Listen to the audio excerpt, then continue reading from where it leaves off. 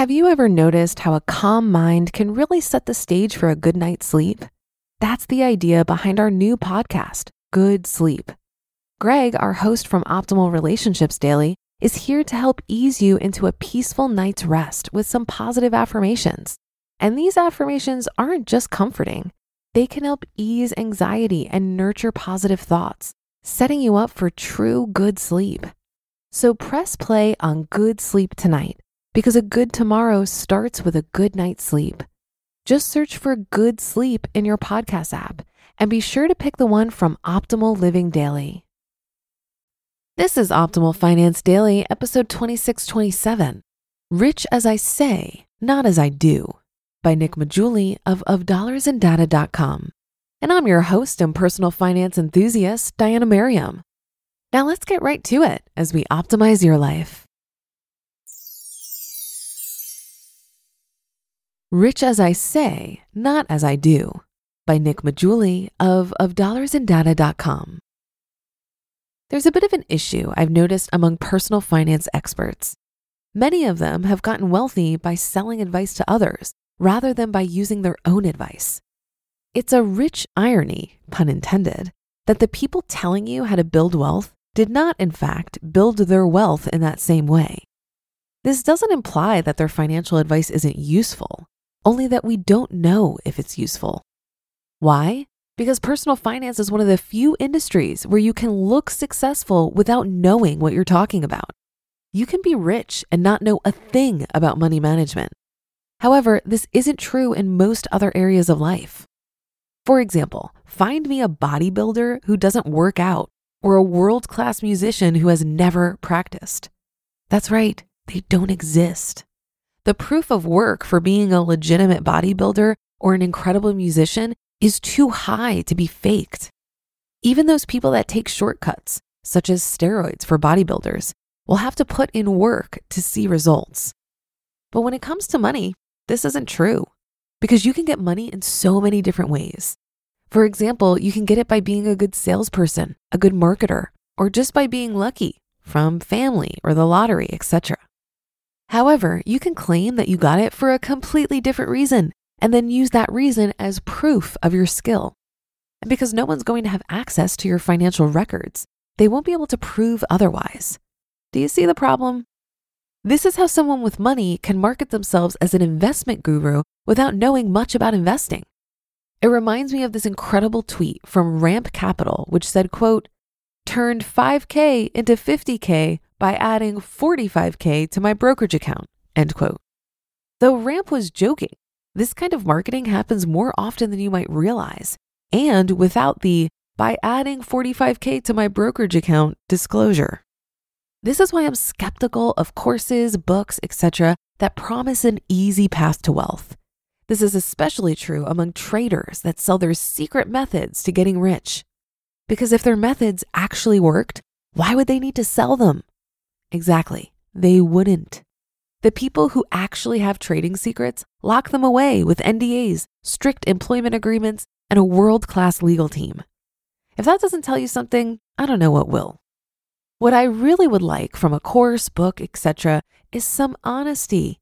Just tell me that the way to get rich is to sell a bunch of products to other people and then show me how to do that.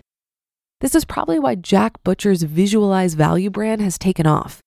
He's created a product and how to create products. Even if you don't agree with his work, at least it's true to itself. Of course, I'm not implying that all popular financial advice isn't valid just because it's popular. After all, I can't blame the Dave Ramseys and Susie Ormans of the world for being successful at selling their ideas. But I can say that popularity doesn't necessarily mean good advice, only good marketing. To know if the advice was good, we would have to follow one group of people who used it and compare the results to a similar group of people who didn't use it. We would need a control group. Obviously, this isn't feasible, so we have to guess. We have to use logic. But lots of ideas that seem logically right aren't even followed by the people we might expect to follow them. For example, if diversification is so great, then why does Harry Markowitz, the pioneer of modern portfolio theory, not use it? If we should invest in index funds and ETFs, what does it say when Michael Kitces, one of the most knowledgeable financial advisors in the industry, invests most of his money in his own businesses. Of course, Markowitz and Kitches would say that what works for them probably won't work for other people. This is a fair point. You and I aren't Harry Markowitz or Michael Kitches, but it still feels slightly concerning when titans in academia and industry follow a different set of advice than the rest of us. After thinking about this idea more, I started to wonder whether I practice what I preach on Of Dollars and Data. Has my work been consistent with how I built my wealth? As of today, I can say yes. Over 95% of my net worth has come from using my labor income to buy income-producing assets, mostly stocks, bonds, and REIT funds or ETFs. That's it. I wrote the post Just Keep Buying, my core financial philosophy, back in April of 2017 and have followed that advice ever since. Nevertheless, about 5% of my net worth has come from earnings derived from ads and affiliate partnerships on this blog, most of which occurred this year. If this trend continues, I expect an even larger percentage of my future net worth to be derived from this blog. For example, if I increase my ad or affiliate earnings or release an ebook in the future, then it's very likely I will even fall victim to rich as I say, not as I do. Yes, I technically have nudged people to create their own products, but it's not a core part of the Of Dollars and Data ethos. I don't want to be the you have to start a side hustle guy. There's already enough negativity around traditional career paths, and I don't want to exasperate the situation by calling for even more struggle. The mental havoc of you should always be grinding isn't worth it. Just invest properly and enjoy your life. But then again, why would you listen to me? I'm the guy who's been doing the exact opposite of this over the last 4 years. I've been nonstop grinding every week for 215 weeks straight now, through breakups, through death in the family, in sickness and in health. Yet I'm out here preaching, invest and enjoy life. Maybe following your own advice is harder than it looks. You just listened to the post titled, Rich as I Say, Not as I Do, by Nick Maggiulli of dollarsandData.com. And I'll be right back with my commentary. It's no secret that something always comes up when you're running a small business. It's time to take the pain out of payroll benefits and HR and put the joy back in running your business with Gusto. Gusto's payroll and HR services can make it a little easier. Gusto was designed for you, the small business owner. They take the pain out of running a business, automatically calculating paychecks, filing payroll taxes, setting up open enrollment. Gusto does it all. Want more?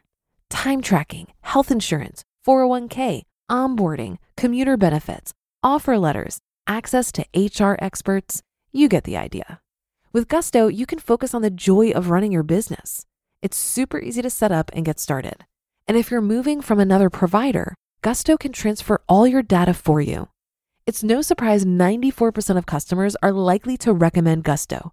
94. Here's the best part. Because you're a listener, you get 3 months totally free. All you have to do is go to gusto.com/OFD. Again, that's gusto.com/OFD. I'm telling you, you're gonna love Gusto. Get started today.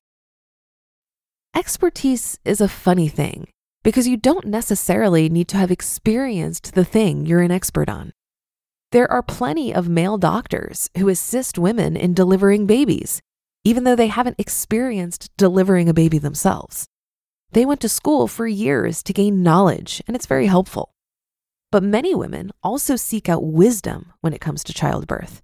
They may also enlist the help of a birth doula, for example, who in many cases may speak from direct experience. This other very helpful person can relate on a different level. When it comes to finances, I often see criticism about the FIRE movement in that many bloggers write about how easy it is from a technical perspective to draw down on a portfolio, but few of them are actually doing it themselves. Again, personal experience is not required to give good technical advice, but there are great people in the community who have both. I'm thinking of my friend Mark Troutman, who, when he feels like it, blogs at marksmoneymind.com, or my friend Jackie Cummings-Koski, who shared her real numbers behind firing on the Economy Conference main stage in 2020.